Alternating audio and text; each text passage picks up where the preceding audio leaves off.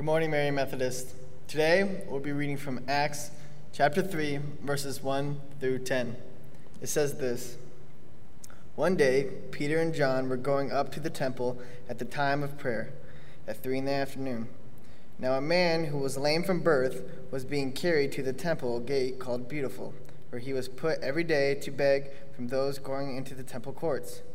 When he saw Peter and John about to enter, he asked them for money. Peter looked straight at him, as did John. Then Peter said, "Look at us." So the man gave him his attention, expecting to get something from them.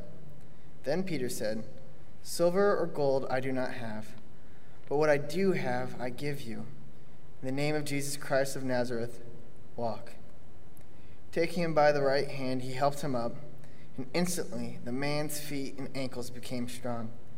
He jumped to his feet and began to walk. Then he went with them into the temple courts, walking and jumping and praising God. When all the people saw him walking and praising God, they recognized him as the same man who used to sit begging at the temple gate called Beautiful, and they were filled with wonder and amazement at what had happened to him. Will you bow your heads and pray with me?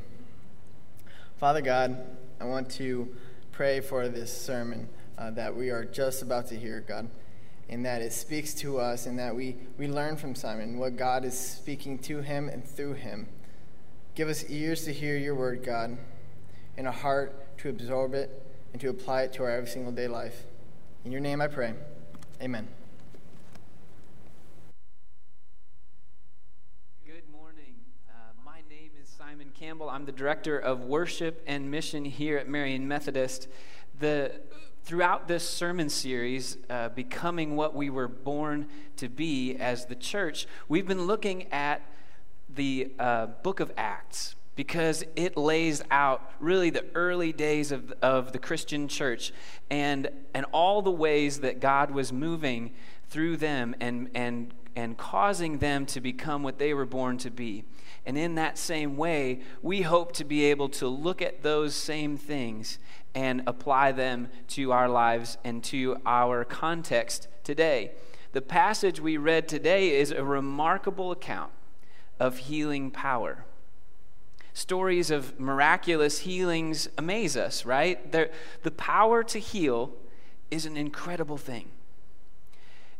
Even for all the advances of modern medicine, humanity is still largely powerless against things like cancer, genetic disease, and other maladies that continue to change and threaten life as we know it. We have seen this play out a lot in recent months with the virus that is on everyone's mind. The power to heal is an incredible power. Now, the Bible tells us that we as the church are born to heal in the Lord's name. We are called to be a conduit of God's healing power in the world.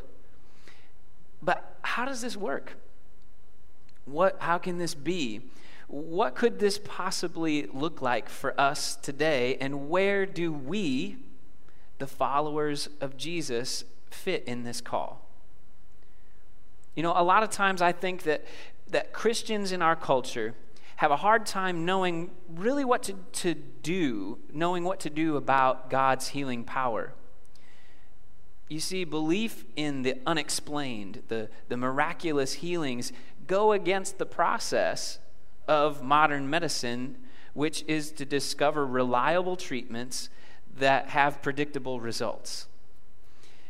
Now, not only that, I think that for those of you who listened in on Wednesday night, Pastor Mike shared a couple of stories of healings that he has experienced or been a part of. And we hear those stories of laying on hands and praying and calling upon the name of the Lord and these miraculous healings happening that are unexplained. Even some medical professionals have given witness to miraculous healings taking place, not knowing how they happened, but just that they happened. But on the other hand, we also know plenty of other stories.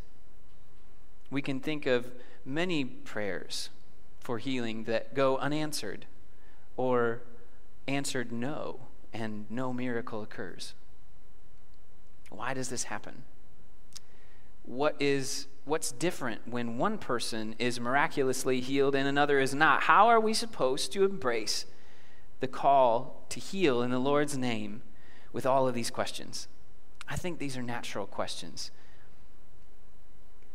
Well, the passage that we're looking at today in Acts 3 teaches us a lot about God's healing power. But I'm going to focus specifically on three things. We're going to look at these three things. The power to heal belongs to the Lord.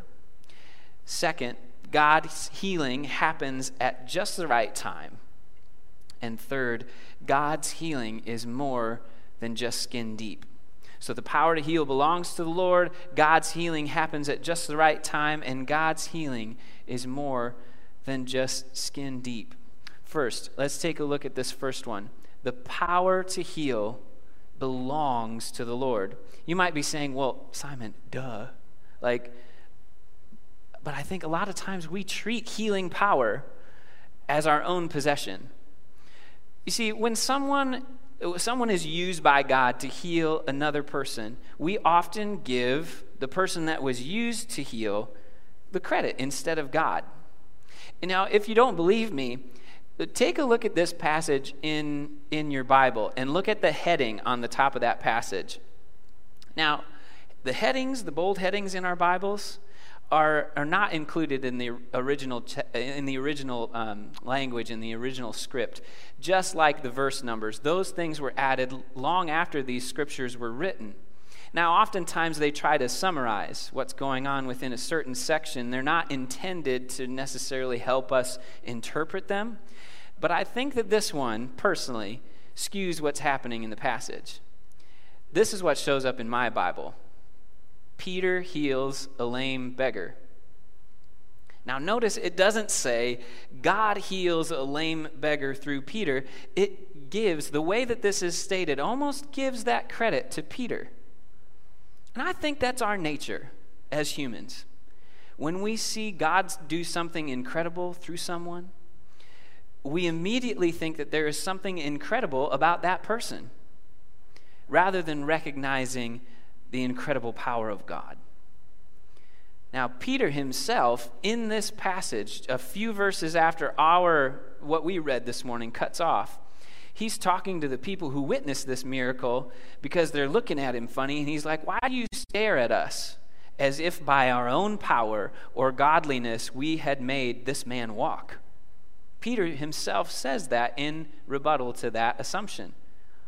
It's natural for us to think that there is something supernatural about someone performing these miraculous signs, but throughout the Bible, God shows that he often chooses to use the ordinary or even the lowly, somebody we don't really expect much of, to perform incredible wonders. That's why I think, personally, that the Bible editors say as the heading, Peter heals a lame beggar. And I think that's the same reason why we as Christians are often hesitant to believe that God can work miracles through us. We believe we have to be exemplary, that there needs to be something incredible about us in order for God to do incredible things through us. But remember, the power to heal belongs to the Lord. This power is unexplainable, uncontrollable, and unpredictable, and it belongs wholly to the Lord. Because of this mystery, when God's healing happens, we, I think, place an undue importance on the one through whom the work was performed, not the one who actually did it. Interestingly enough, Benjamin Franklin has something to say about this. He says it this way: God heals and the doctor takes the fee. Now, it's natural for us to try to explain the unexplainable with what we can comprehend. We don't understand how or why God heals in certain circumstances and not others. So we lend significance to the wrong place.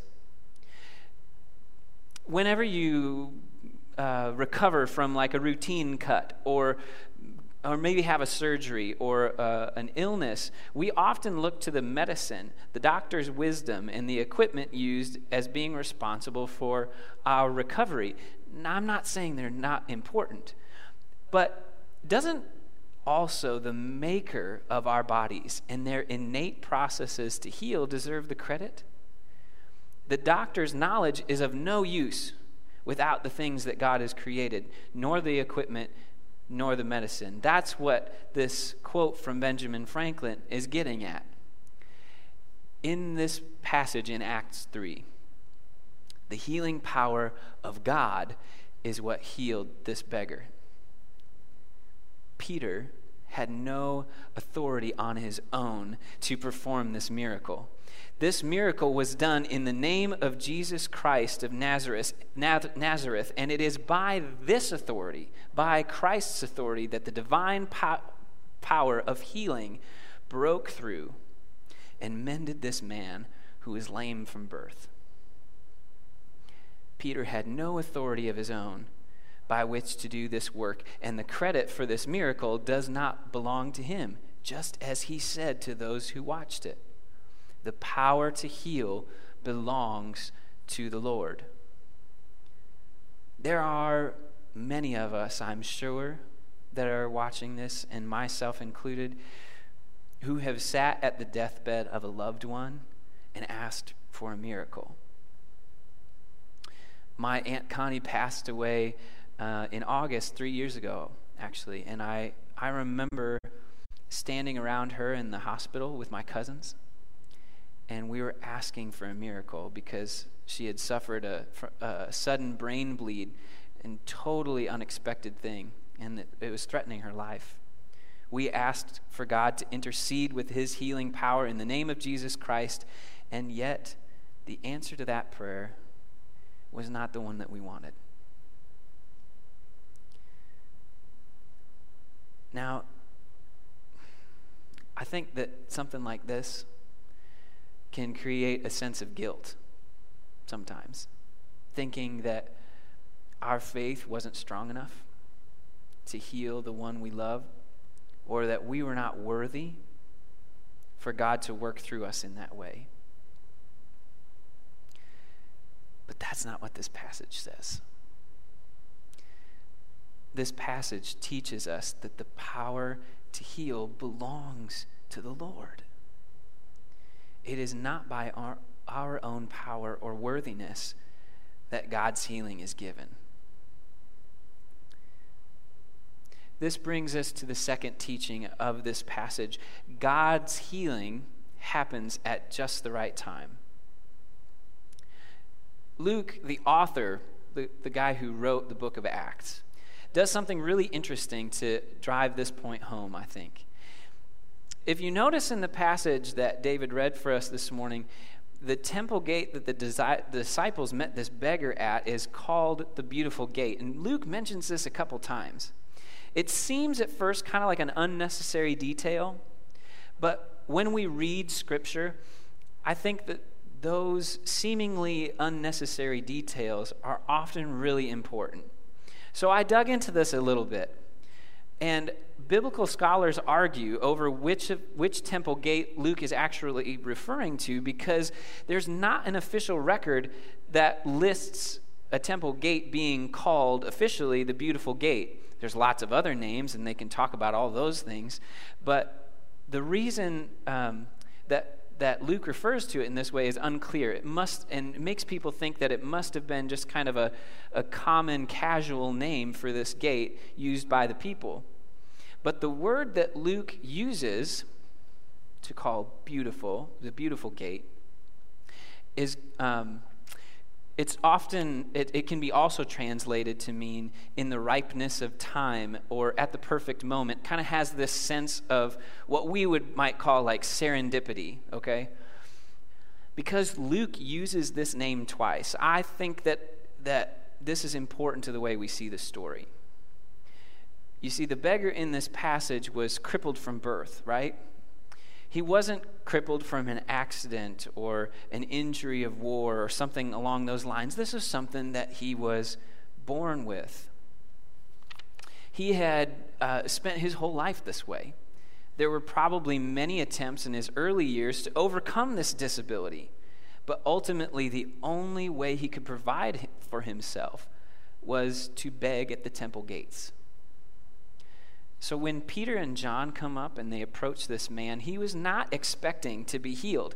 Any hope of that had probably disappeared a long, long time ago.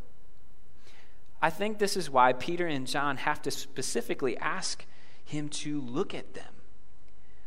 He was so used to just kind of blending in, almost being a part of the temple gate, a poor fixture of people's experience walking into the temple.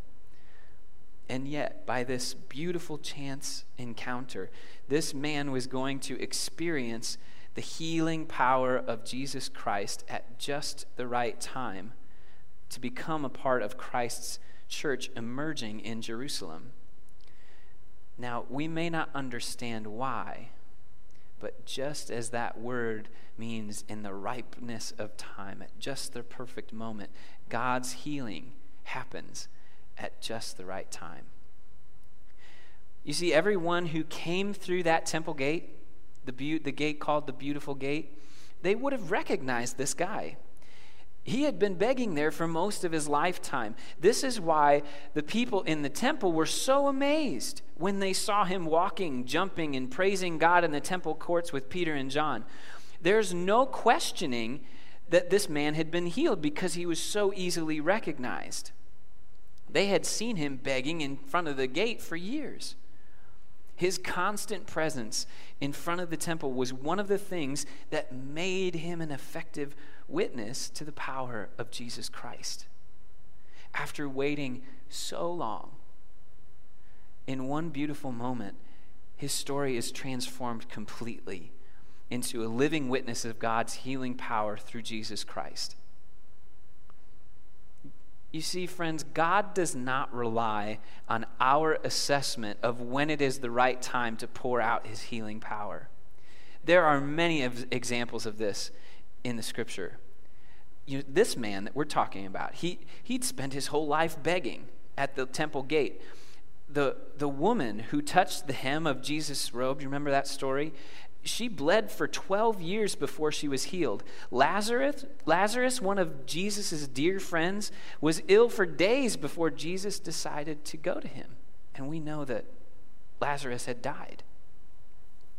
But there's no amount of time passing, no string of failed cures too long that can prevent God's healing from coming at the right time. And so we who wait can live in hope and confidence in God's timing. The third thing that this passage teaches us is that God's healing is more than just skin deep. You see, in Jewish society, there were portions of the temple, like different sections of the temple complex, that were closed to anyone with a disability or certain illnesses. Anyone who was in a situation like this crippled beggar would have not been allowed to worship in the same way as everyone else. Because he had been crippled from birth, remember, he would never have been allowed past the gates where he was sitting. He would have watched all the people coming in and going out, always on the outside looking in. But I think it's important. If you notice in the passage, the first thing that this guy does when he's healed is he goes into the temple with Peter and John. He's walking, he's jumping, he's praising God in the temple courts for the very first time in his life. Not only have his crippled legs been healed, his status and place in the community has been transformed. After spending a life being considered unclean, unworthy, he was now instantly included as a full part of his people. He's moved from being on the outside looking in to being able to participate fully in the worshiping life of his people. You see, this is the transformation. The transformation that happened to this man is the transformation that Jesus promised to make a reality. When Jesus first began his ministry, he quoted Isaiah 61 saying, "The Spirit of the Lord is on me because he has anointed me to proclaim good news to the poor. He has sent me to proclaim freedom for the prisoners, recovery of sight for the blind, to set the oppressed free and proclaim the year of the Lord's favor." You see, Jesus promised those who were hurting, the outcast, the downtrodden, those who were on the outside looking in, that they would be welcomed into the kingdom of God. We see a similar passage about Jesus' coming in Isaiah 35. "Then the eyes of the blind will be opened, and the ears of the deaf unstopped. The lame leap like a deer, and the mute tongue shout for joy. Water will gush forth in the wilderness, and streams in the desert." God's healing is more than just skin deep. As the church of Jesus Christ, we need to expect and embrace God's healing power that's made available to us in Jesus Christ. Jesus Christ is the source of healing power for all the brokenness of the world. Jesus can give peace to the anxious as easily as sight to the blind. He can give victory over addiction just as he can unstop the ears of the deaf. And if he can make the lame leap, he can help the depressed find joy. If he can make the mute tongue shout aloud, he can certainly offer forgiveness for the guilt-ridden heart. The same power that flowed through Peter to heal this crippled man at the beautiful gate is available to us in the name of Jesus Christ. If the church is to become all that we were born to be, we need to embrace our call to heal in the Lord's name. We must be a part of bringing the healing power of Christ wherever we are, to our workplaces, our neighborhoods, our families. We need to be looking for those who are in need of healing, who are on the outside looking in. Those who have been cast out from the society that we're living in. There are many in need of healing, but they're often invisible, just like all kinds of people would have walked past this man going into the temple. There are many in need of healing, but they are often invisible unless you're looking for them. Now there's one more thing that I want to point out about this passage, this story. The passage says that every day the crippled man was carried by others and placed at that beautiful gate. Day after day, year after year, they placed him in front of that gate, unaware that one day he would get up and walk on his own. They couldn't have known that on that particular day that this man would be healed, but God did. Now, I really want you to think about this. If we as the church are going to be what we're born to be, we need to seek to bring others to the beautiful gate, to the place of opportunity, to that moment where everything lines up, and we don't know exactly when that's going to be. We never know when that beautiful moment is going to arrive for someone we know, and the healing power of God flows into their lives. There are those in our lives that we hope and pray will receive God's healing power and enter into full participation in the worshiping community of the church. We don't have the power to heal them ourselves, but in small ways, perhaps we can bring them to the gate.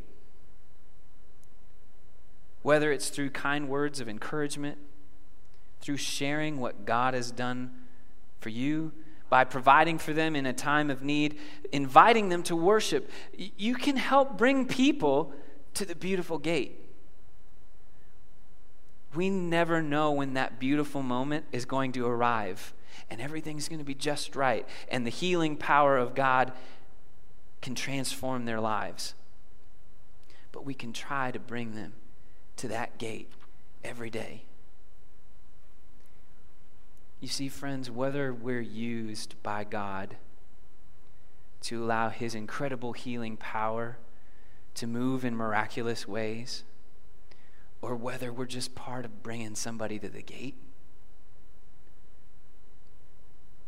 if we're going to be the church that we were born to be,